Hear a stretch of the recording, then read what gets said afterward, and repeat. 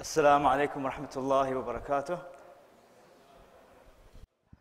Good evening, everybody, and thank you for coming today. I know we're all fasting, it's Ramadan, and maybe the energy levels are low, but inshallah we will try to make it as interesting as possible so that none of you sleep, inshallah. So, like we said, the people in the back, come forward, inshallah, because I need your energy as well, inshallah, to stay awake. Now, yes, please, all the seats are empty. Now, in terms of Ramadan being the month of Quran, so what a beautiful way to begin the first weekend of Ramadan with an event that will inshallah help us understand one of the surahs of the Quran. Now Surah Al-Hujurat is again one of those surahs that I've always been wanting to study and ponder upon and reflect upon and share my findings with all of you inshallah. So this is something I've been waiting for a long time, and finally the time has come inshallah today. So I'm really excited, and I hope that all of you are as well, inshallah. So let me give you, inshallah, we start, A'udhu billahi min shaitanir rajim, Bismillah ar-Rahman ar-Rahim, Alhamdulillah, wa salatu wa salam ala Rasulillah wa ala alihi wa sahbihi ajma'in. We start with a little bit of context. So Surah Al-Hujurat, by unanimous, scholarly views, it's a Madani surah, which means it was revealed where? In Medina. And I need you to interact with me, inshallah, okay? So where was it revealed? Medina. And which year was it revealed in? In the 9th Hijri. So which year? 9th Hijrah, which is really close to the end of the time of the Prophet ﷺ. And during this time, what was happening in Medina was the problems with the Jews was pretty much over. The problems with the hypocrites was pretty much over. When it came to, new Muslims coming in, this was known as Aam al-Wufud, the year of the delegations. So now Islam became like the dominant power in the region. The conquest of Mecca was pretty much, around the corner, and all the tribes were coming into Medina in huge numbers, right? And a lot of these people were people new to Islam, people who were just hearing about Islam, people who were just kind of, getting introduced to the fact that Islam has now become the dominant power in the region. And so for a lot of these people, these tribes, they were just coming in not knowing what was happening in the city, And so there's different groups of people in the surah. At first we have people like Abu Bakr and Umar, who were like, very righteous people and people who've been there from the beginning. So that's the first group of people. The second group of people are people who are known as fusaq or fasiq, and we'll talk about this later on. But people who are outwardly sinful. People who are, they've crossed the limits, they've crossed the boundaries of Allah subhanahu wa ta'ala, and they're outwardly sinning. They're proudly sinning in front of the public, right? And then you have new Muslims, like I told you, people who are very, new to Islam. They have really, no background on Islam, no, tarbiyah of the Meccan period. The upbringing of the Meccan period was how many years? How many years was it? Yeah, about 13 years of upbringing in Mecca, right? A lot of values being instilled. And so, a lot of these new Muslims, they didn't have that background. They didn't have that foundation. And so they also consist of a specific group in this community. And you also have sinful people, right?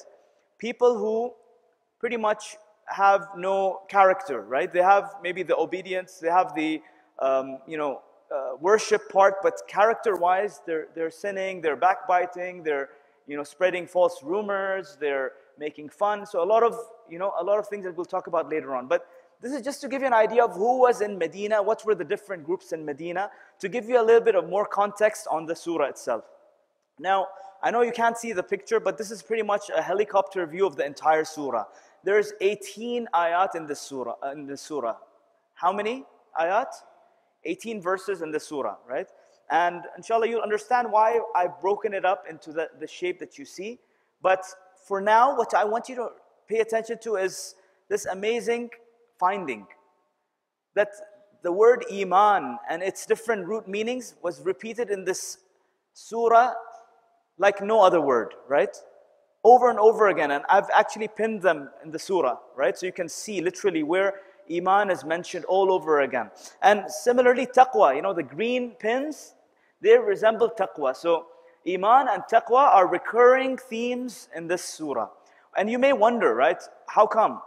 I thought this was about, social harmony, and it was about community ethics and divine ethics. What does iman and taqwa have to do with this? Well, let me tell you. My conclusion now is that after studying the surah, Iman and Taqwa are the foundations of every community. And inshallah, you'll understand this as we go along. So what are some of the common themes in the surah? Number one, what's the difference between Islam and Iman? That's going to be very, very clearly mentioned. And this is something that we as Muslims today need to clarify, right? So this is something I'm going to be talking about right from the beginning.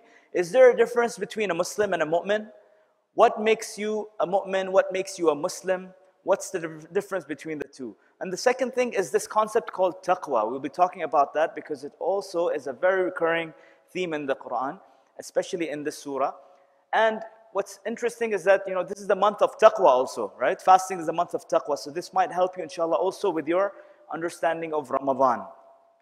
Thirdly, another consistent theme in this surah is the idea of manners, akhlaq. And we live in those times now where people are complaining that, Muslims are the worst people when it comes to akhlaq. Muslims are the worst people when it comes to character and morals and manners. And a lot has been said, there's a lot of criticism on Muslims and how, merciless they've become. Some of them have even gone to the extent of doing crazy things like ISIS, blowing things up, killing people innocently, terrorism, and all of that stuff that you're seeing on the media. So we're going to talk about the emphasis of manners when it comes to building a society. So let's do a quick Islam 101 lesson here, okay? So what's the difference between Islam and Iman? Like you see the tree, there are certain things in the tree that you see on the outside, but there's also things that are unseen, right? What are the unseen parts of a tree? The roots. Okay, very good. So let's look at the journey of a disbeliever, right? Someone who has no clue about Islam. They're in this thing called kufr, okay? In the Arabic language, kufr is the opposite of shukr, which means gratitude, being grateful, being thankful. And so the kafir is literally someone who's ungrateful for all the blessings that Allah subhanahu wa ta'ala has blessed him with.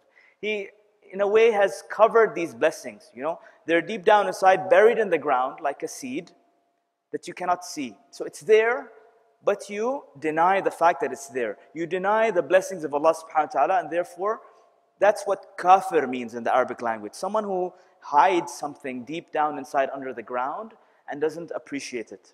Okay, you're denying it. So that's where it starts, the journey.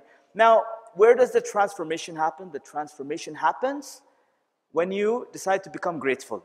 When you stop and you think and you ponder upon the fact that you have been created in this world. Some creator, some being has brought you into existence. He's made your heart beat. He's given you eyes. He's given you ears. He's given you the ability to breathe. He's given you family and children and all these blessings. He's given you a nice job. He's given you all sorts of blessings. And so naturally what happens is you start becoming grateful. For who? You don't know yet. You're just grateful deep down inside. You know that there's someone doing some amazing things for you, right? And slowly what happens is with this gratitude comes this belief that there must be a God out there.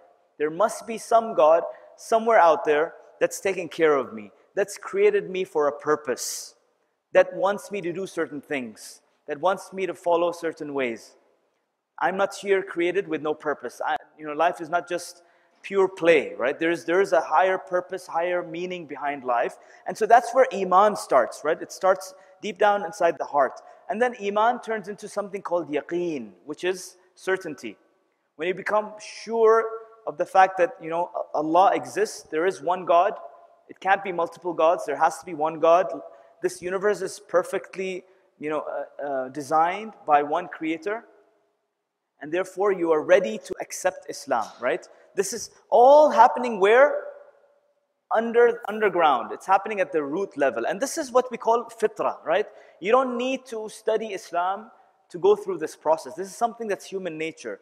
It's innate in every single human being to go through this process if you become people who think, if you become people who reflect, right? People of reflection, people who ponder, people who think deeply about their lives and all the favors that, Allah subhanahu wa ta'ala has blessed us with. They come to this conclusion without any book, without any Quran, without any prophet. This is purely based on fitrah. Then comes the next stage. The next stage is where you realize that you need revelation. You need some sort of divine guidance to take you to the next step. And that is when you enter Islam.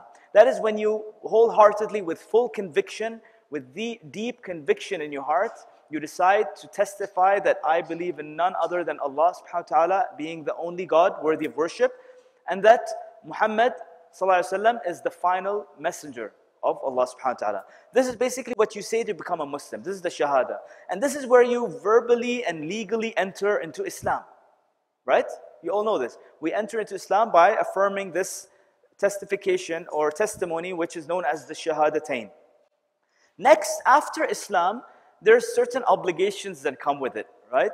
Certain things that you should do, certain things that you shouldn't do. And so this is what we call obedience. This is what Islam really means. Submission, total submission to Allah subhanahu wa ta'ala, affirming that you are the slave, He is the master, and the fact that you are willing to do whatever He says to you because you believe in Him. And this, again, the source of this relationship is love, right? Iman rests in the heart, and there's this deep love because it's coming from gratitude. And when you have gratitude as your root, emotion, then there's love involved in that also. And then with obedience comes the idea of manners, character. Right? So part of being a Muslim is, yes, we have to pray, fast, give charity, go to Hajj, and all these other worship things that we do, right? But at the same time, the character part is equally important, right? So there's rights that Allah subhanahu wa ta'ala has upon us, and there's rights that people around us have upon us. And so that's where we get our guidance from revelation. How do we thank Allah subhanahu wa ta'ala? Before revelation, we knew we had to thank Allah subhanahu wa ta'ala, but we didn't know how. When revelation came, when the Quran came, when Prophet Muhammad sallallahu alaihi wasallam came, Allah subhanahu wa ta'ala taught us how to thank Allah subhanahu wa ta'ala through prayer. He taught us how to obey Allah subhanahu wa ta'ala. What is permissible? What is not permissible? Why are certain things permissible? Why are certain things not permissible? And what does it mean to have good character according to the Quran? And Aisha, the wife of the Prophet sallallahu alaihi wasallam, was asked that what was the character of the Prophet sallallahu alaihi wasallam? And what did he say? Or what did she say? She said, "Kana khuluquhu al-Quran." That his character was the Quran. And so the Prophet ﷺ, he was like the physical embodiment of the Quran. You wanted to see the Quran literally walking. You wanted to see the Quran in practice, being implemented in real life. Look at the life of the Prophet ﷺ. And that is why he is like our ultimate role model. So this is basically like an overview of the difference between Iman and Islam. Now, where does the problem start? The problem starts when you are born into Islam. How many of you are born into Islam? Okay, most Muslims today are pretty much born into Islam, except for the two gentlemen here. You're not born into Islam? You are. Okay, I didn't see your hands. Okay. So, when you're born into Islam, let me ask you this. At which level do you stand? Do you stand at the root level, or are you above the ground now? You're above the ground. And what's missing? All of the down part, all of the essentials, all of the foundation, all of the roots are completely missing. There's no gratitude. There's no real iman and love of Allah subhanahu wa ta'ala. There's no yaqeen and certainty. Because remember, iman rises in the heart and yaqeen is in the mind, right? And a sound human being with sound intellect and a sound heart will come to this deen wholeheartedly with embracing arms. But the problem is when you're born into Islam, you take things for granted, right? All of the foundational work is not done. And then what happens is you just start off being a Muslim, and society has expectations from you. What are the expectations society have from you? Obedience and character. But when the foundation is not there, is obedience easy? Yes or no? When the foundation is not there, is having the right character easy or no? No, right? So we're completely lost then. When we don't have our foundation, we're just born into this deen without really having strong roots. And this is really what was happening also in the surah. As you will see very soon, when we cover the first ayah, a certain group of new Muslims who came to Medina, they started acting with the wrong manners, right? They didn't know how to act. Do we blame such people? Can you blame them? No, you can't blame them because they were new into Islam. But they didn't go through that groundwork that we talked about. And so This surah is as relevant to those people as it is to us today, because we are pretty much in the same boat, right? We are also, most of us, new Muslims that don't have the foundation. And why does Allah address Iman and Taqwa in this surah so much? Because that is the foundation, right? You want good manners in a society, you want social harmony in a society, work on the root, work on the Iman and the Taqwa, and inshallah you'll understand what it means. So the Prophet ﷺ says in this hadith, authentic hadith, the only reason I have been sent is to perfect good manners. إِنَّمَا بُعِثْتُ لِأُتَمِّمَ مَكَارِمَ الْأَخْلَاقِ. Can you imagine this? This was the whole objective of the Prophet ﷺ's message, is to perfect manners for all of us. And so manners is really the ultimate thing that will fix this community, fix this, and make it, a harmonious society when you have manners. But to get the right manners, you need to have the groundwork done. You need to have the Iman in place. Okay? So this will, inshallah, get clearer. So what is taqwa now? Taqwa is basically, in the Arabic language, protection. So when you have Iman in your heart, when you have the love of Allah subhanahu wa ta'ala in your heart, when you have gratitude for Allah in your heart, then your heart becomes this really precious thing in your life. This belief, this love of Allah and this Iman, which literally comes from the root word amn, which means inner peace and tranquility. And we all know that inner peace and tranquility give us happiness, right? So Iman is really that core thing in your life, the most precious thing in your life, because it's everything that every human being strives for. Every single human being on the face of this earth wants inner peace and happiness.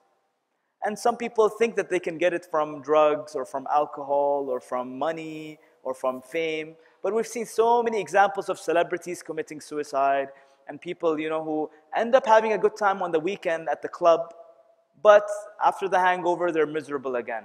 Some people, revert through to, some sort of, antidepressant pills and therapy and all sorts of creative things that human beings come up with. But the fact of the matter is, the only way that you can attain this inner peace and happiness is through Iman. It's through this connection with your Creator. And so that becomes, when you realize this as a believer, it becomes the most precious thing in your life. And it is human nature for us that whatever is precious in our lives, we take care of it. We protect it. We become careful about it. And that is what taqwa means. Taqwa means protection and care. And being conscious of something. Being careful about it. And so, we are very protective when it comes to things like jewelry, right? For the sisters. You have jewelry, you're not going to place it out in your living room, right? It's going to be hidden in some jewelry box in your room, in a safety box. Same thing with things like our cars. We make sure that they're always in good shape. We make sure that our passwords are in shape when it comes to, our gadgets and our laptops and our phones. Why do we protect our devices today? Because all of this information inside our devices is very, very precious for us. And so we have to protect it using passwords and prevent it from being hacked by people. Okay? So it's human nature. Even your screen protectors on your phones. Why do you have screen protectors? How many of you have screen protectors on your phones? Okay, so you guys have taqwa already, right? This is taqwa with your phones. Why? Because your phone is precious. It's something expensive that you've paid for. You don't want it to be scratched. And so Allah's saying, listen, all of these things are fine. Keep protecting them. Even our children, when you have a newborn child, what do? We protect it, right? The mother is so cautious about the baby. She's making sure it's fed on time. It's, sleeping well. It's being burped right. And it's, the nappies are being changed on a timely basis. Right? So this constant care and protection is what taqwa is. And Allah is saying, listen, your children, your family, your jewelry, your phone, your emails, your devices, all of these are precious and fine. You should take care of it. But what should be the most precious thing in your life? What is it? Iman. Can I hear you again? What should be the most precious thing in all of our lives? Iman. Because that's what gives us inner peace and happiness, and that's what every person is after, right?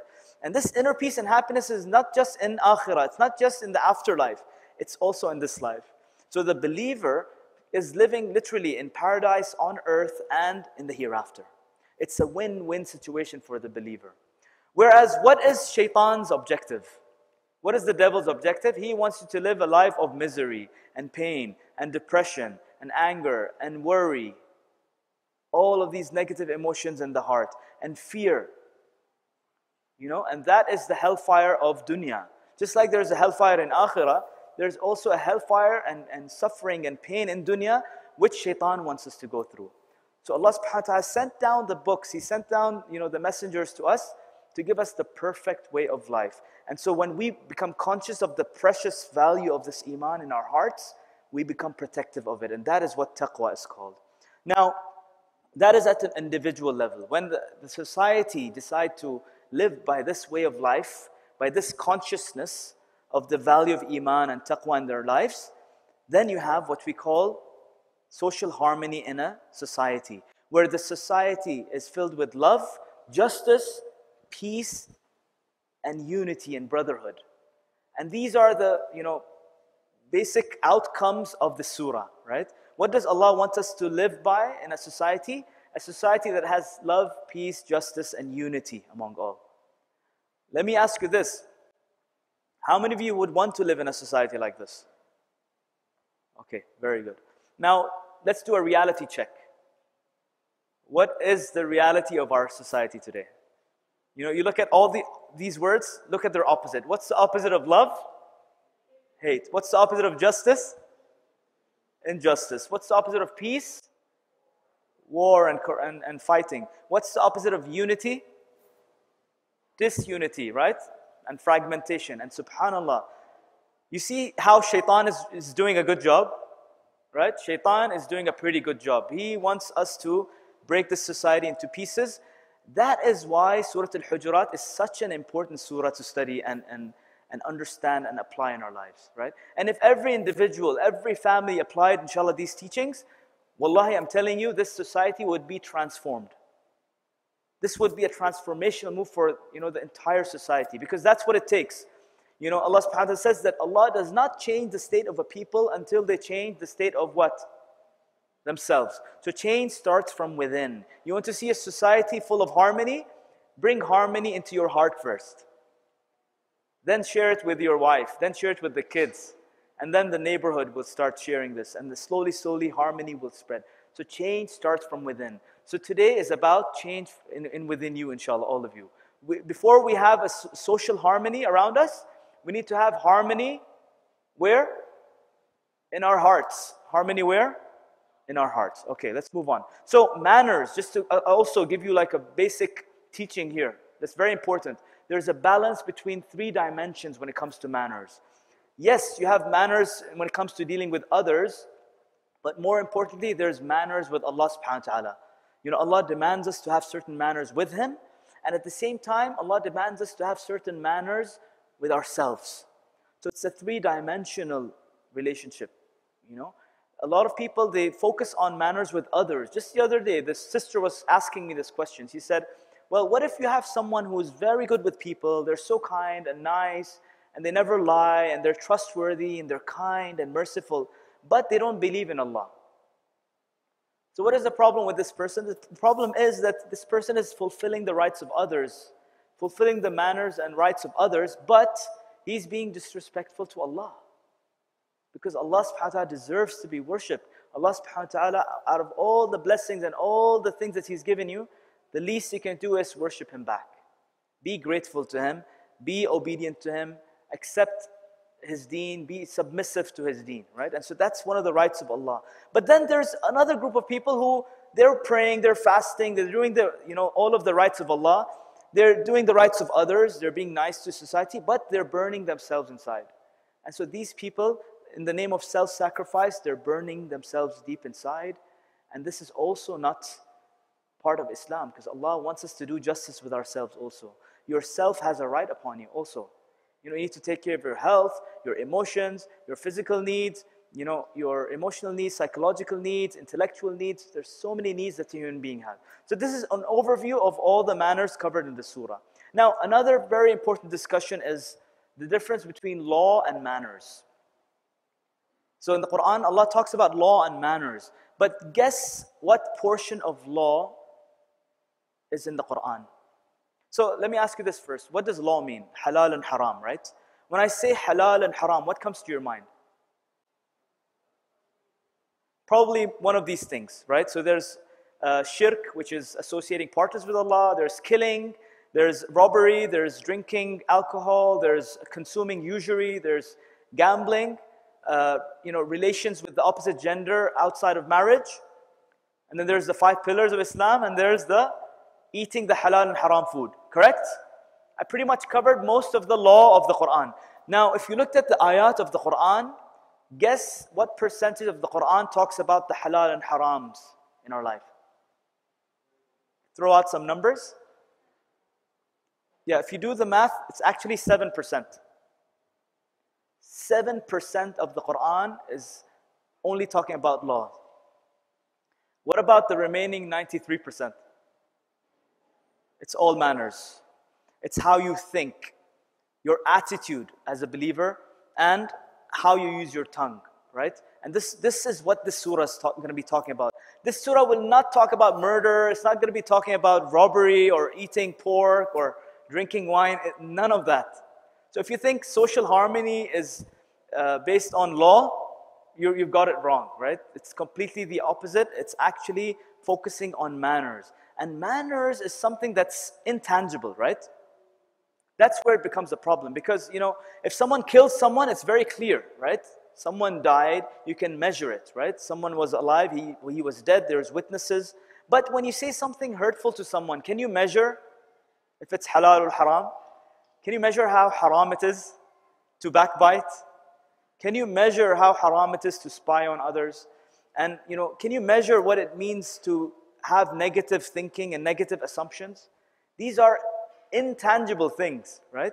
And therefore, even the tongue, the sins of the tongue, like making fun of someone or, backbiting, these are things that you cannot measure. And therefore, we have become, as a society, very relaxed about these things. We do them in a very relaxed manner because it's immeasurable. And there's no accountability for these things. Whereas, someone drinks wine, it's a big deal. But someone backbites, it's okay, everyone's doing it. No problem. Someone steals, big deal. Someone consumes usury, big deal. Someone, is in a relationship, adultery, fornication, big deal. But when it comes to, negative assumptions and, thinking in an evil way about someone, it's okay, everyone's doing it. So you see where the problem is? We have not been paying much attention to most of what the Quran is teaching. 93% of the Quran is manners. Law is just 7%. And this surah highlights manners unlike any other surah. Okay? And what's amazing about this surah is that Allah addresses the believers by saying, Ya ayyuhalladhina amanu. O you who believe. He says this 5 times in this surah. How many ayat in this surah? 18. So 5 times Allah says, Ya ayyuhalladhina amanu. Ya ayyuhalladhina amanu. Ya ayyuhalladhina amanu. Why does He keep repeating it? To keep reminding us that, listen, if you claim to have iman, then focus on manners. If you claim to have iman, you need to focus on manners. And it's really, this surah is proper tarbiyah. It's really upbringing. It's putting us in our place in terms of what's right and what's wrong when it comes to manners. So there's a lot of do's and don'ts. There's about 6 commands that Allah tells us to do. And there's 8 prohibitions that you should not do, which I won't go into details. But just to give you an idea of how Allah is instilling these values in us, right, in this surah. 6 do's and 8 don'ts. So this is what basically the overall surah will be divided into. It's going to be divided into 8 parts. How many parts?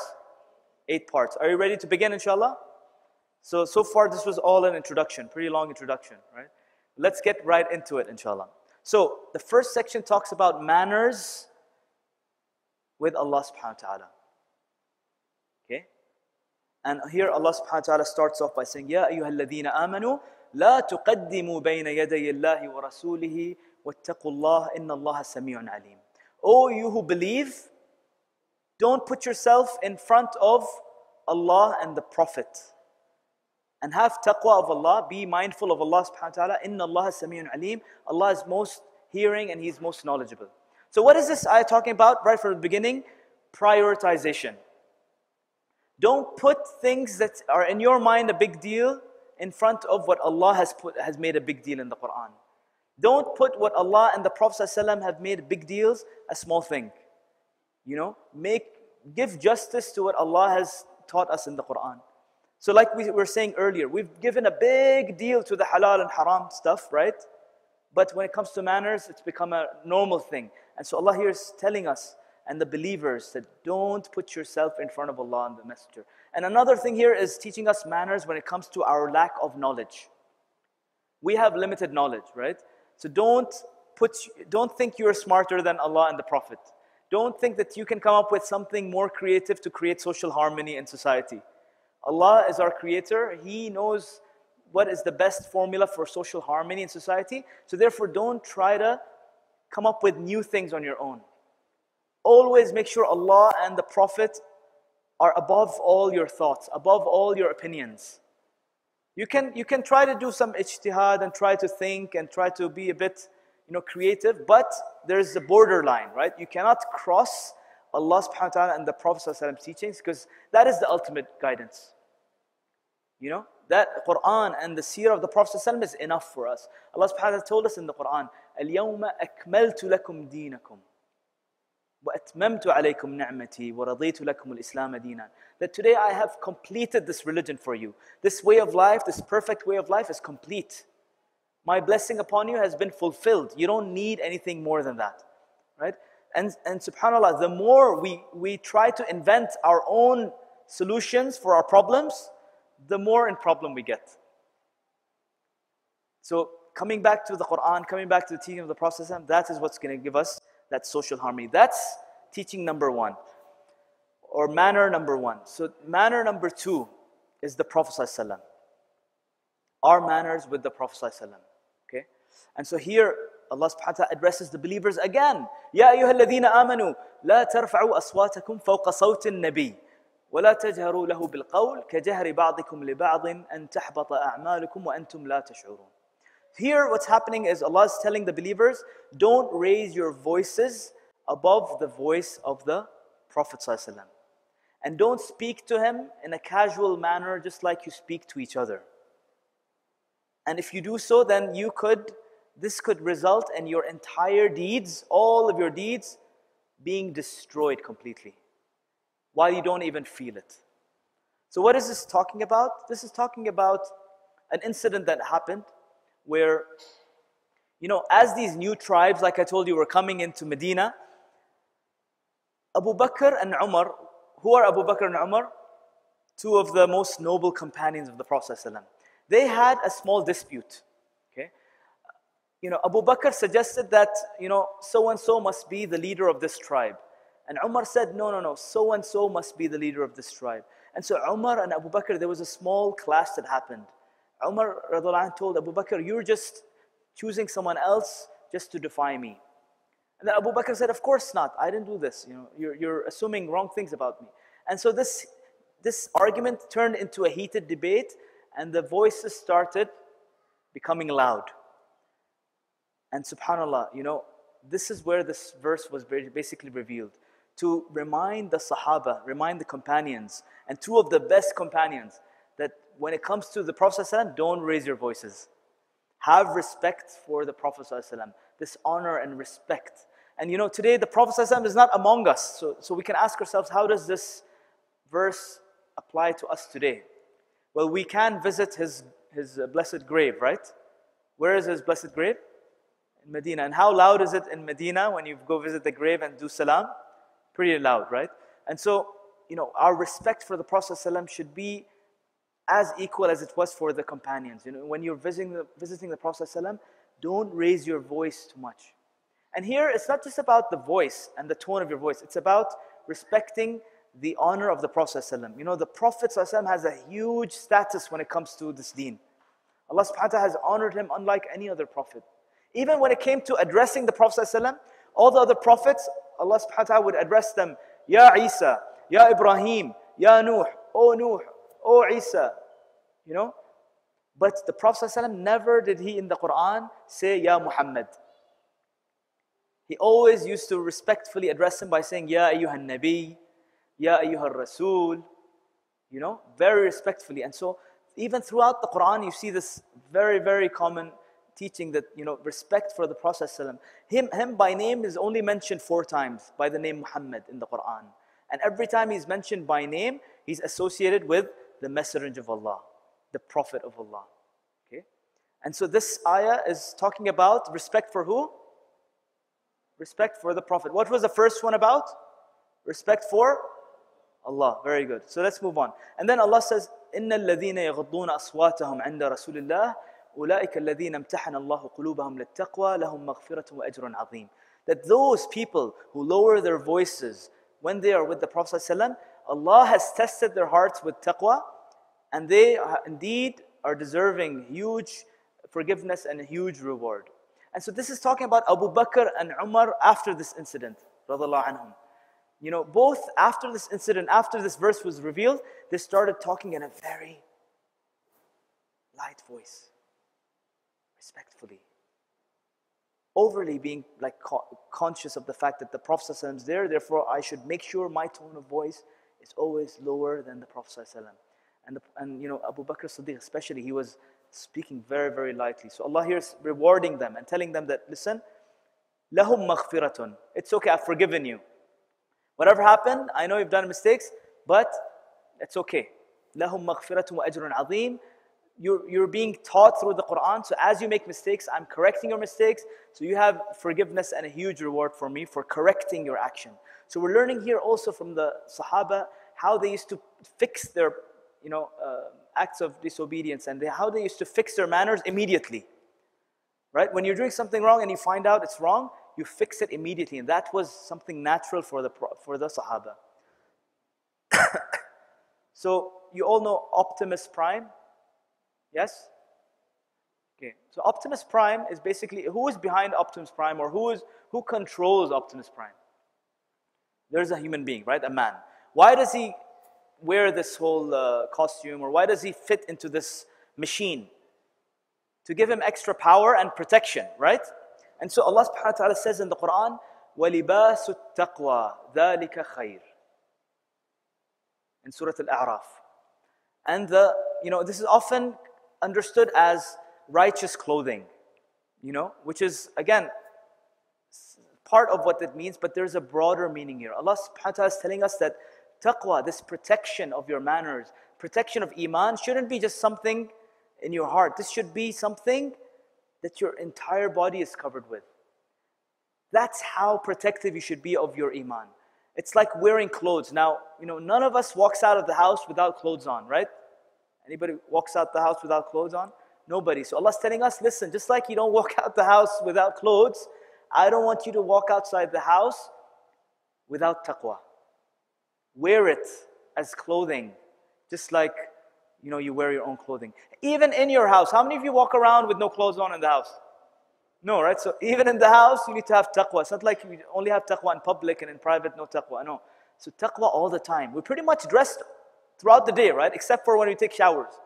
Unless some of you like to sleep without clothes on. I don't know. I find it weird, but up to you. Yeah, inshallah. But the idea here is taqwa is something that you got to carry with you all the time. And see how beautifully Allah describes it? Libasu taqwa. The clothing of taqwa. That's always there with you. So you'll see this theme, taqwa, being repeated all over the surah, inshallah. And then Allah talks about this other incident that happened. One of the tribes that came, the new tribes that came into Islam, they thought they did a favor to the Prophet and Allah subhanahu wa ta'ala by entering into Islam without any fighting. So they thought that they did a favor to the Prophet ﷺ, and they thought that they had this high status. And they didn't know the manners of Islam. They didn't know what it meant to respect the Prophet ﷺ. So they walk up to his home, and you know, he was in one of the rooms, which is what hujurat means. Hujurat means rooms. And so these were small rooms where the Prophet ﷺ would spend time with his family. How many rooms did he have, the Prophet ﷺ? 9. Okay, 9. So hujurat, there were 9 hujurat because he had 9 wives simultaneously, which is an exception, guys. You can only have 4, right? The Prophet had an exception, 9. And the Prophet ﷺ, his habit was to give time to each of his wives separately. And so These people wanted to talk to the Prophet ﷺ and they were being impatient. And so they walk up to the house, outside the house, and they start calling, Ya Muhammad, Ya Muhammad. And so is this respectful or no? Very unrespectful. Did they know that it's disrespectful? They didn't know. So here Allah subhanahu wa ta'ala revealed this ayah that those who call you behind the rooms, أكثرهم لا يعقلون. Most of them don't even know. They don't have this controlling mind. Aql means the mind that stops you from doing the wrong thing. So most of these people, they don't know. You know? And then Allah then says, وَلَوْ أَنَّهُمْ صَبَرُوا حَتَّى تَخْرُجَ إِلَيْهِمْ لَكَانَ خَيْرًا لَهُمْ وَاللَّهُ غَفُورٌ رَحِيمٌ. If they only waited until you came out for them, it would have been better for them. Wallahu ghafurun rahim. Allah ends it by saying, again, tawbah, right? Again, forgiveness. Allah saying, it's okay, you made a mistake, it's okay, I forgive you again. You know, Allah is infinitely merciful, infinitely forgiving. And so here you see the difference between the standards, right? Mercy and forgiveness, by the way. This theme is also repeated all out the surah. It's repeated 6 times. How many ayat in this surah? I forgot. In 6 of those ayat, Allah repeats this concept of mercy and forgiveness. Why? Because having social harmony, part of it is mercy and forgiveness. If Allah didn't instill mercy and forgiveness, then we would be hopeless, right? All of us would be hopeless. The people who are bad, the people who are doing wrong things, they would continue to do wrong things because they have no more hope left. But Allah opened the door of mercy and forgiveness to make it very important for us to come back to Allah when we do wrong things. So the doors of mercy and forgiveness are always open from Allah to us. And indirectly through these ayat, Allah is also teaching us, you want to have social harmony in a society, then you need to be merciful and forgiving to your fellow, community, which inshallah will be instilled later on. So there's different standards. When it came to Abu Bakr and Umar radiallahu anh, what was the standard? Don't raise your voices above the Prophet ﷺ, right? And were they shouting? They were shouting, right? As an argument. As for these people, this tribe that came and they were shouting outside the room, Allah subhanahu wa ta'ala also taught them that, you know what? You need to lower your voices, don't shout, wait for the Prophet ﷺ to come out. And so here Allah is teaching us different ways of talking to different people. When you talk to Sahaba, there's a different way of teaching them, a different way of advising them. When you talk to a new Muslim group or a new tribe, there's a different approach to that also. And here there's another theme of patience, by the way. Because, what's happened with this tribe? Were they patient or did they, shout out the Prophet ﷺ's name? Did they invade his privacy or no? Yes, so this theme of patience will be also recurring as we move along, inshallah. Also, a side note here is that we learn how the Prophet ﷺ was extremely accessible, right? Even in this incident, the narrators tell us that he did walk out of the house. He did walk out of the house and attended them, right? But here Allah is telling us or teaching us how the Prophet ﷺ was always accessible to everybody. And that's one of the signs and one of the tips for leaders. You want to be a good leader, you got to be accessible to your followers, right? If you're someone who's always behind closed doors, you have gatekeepers who prevent people from coming in, that's not a sign of good leadership. So we'll stop and inshallah we'll play a small game, right, to refresh you up, inshallah. Okay. So for this game, I will need one person from the brothers and one person from the sisters to come up, inshallah. Okay. I need to tell you, I need to whisper a secret in your ear. And then what you are going to do, how many of you played this game before? Okay, Chinese whispers, right? The objective is to pass on the whisper to your neighbor. But the rule is you cannot repeat the whisper more than once. You only say it once, so you have to attend with your ears and then pass it along to your neighbor. So, brother, you're going to come from, yes, come please. So I don't want to jump down and up all the time. From the sisters, no, come. Okay. So,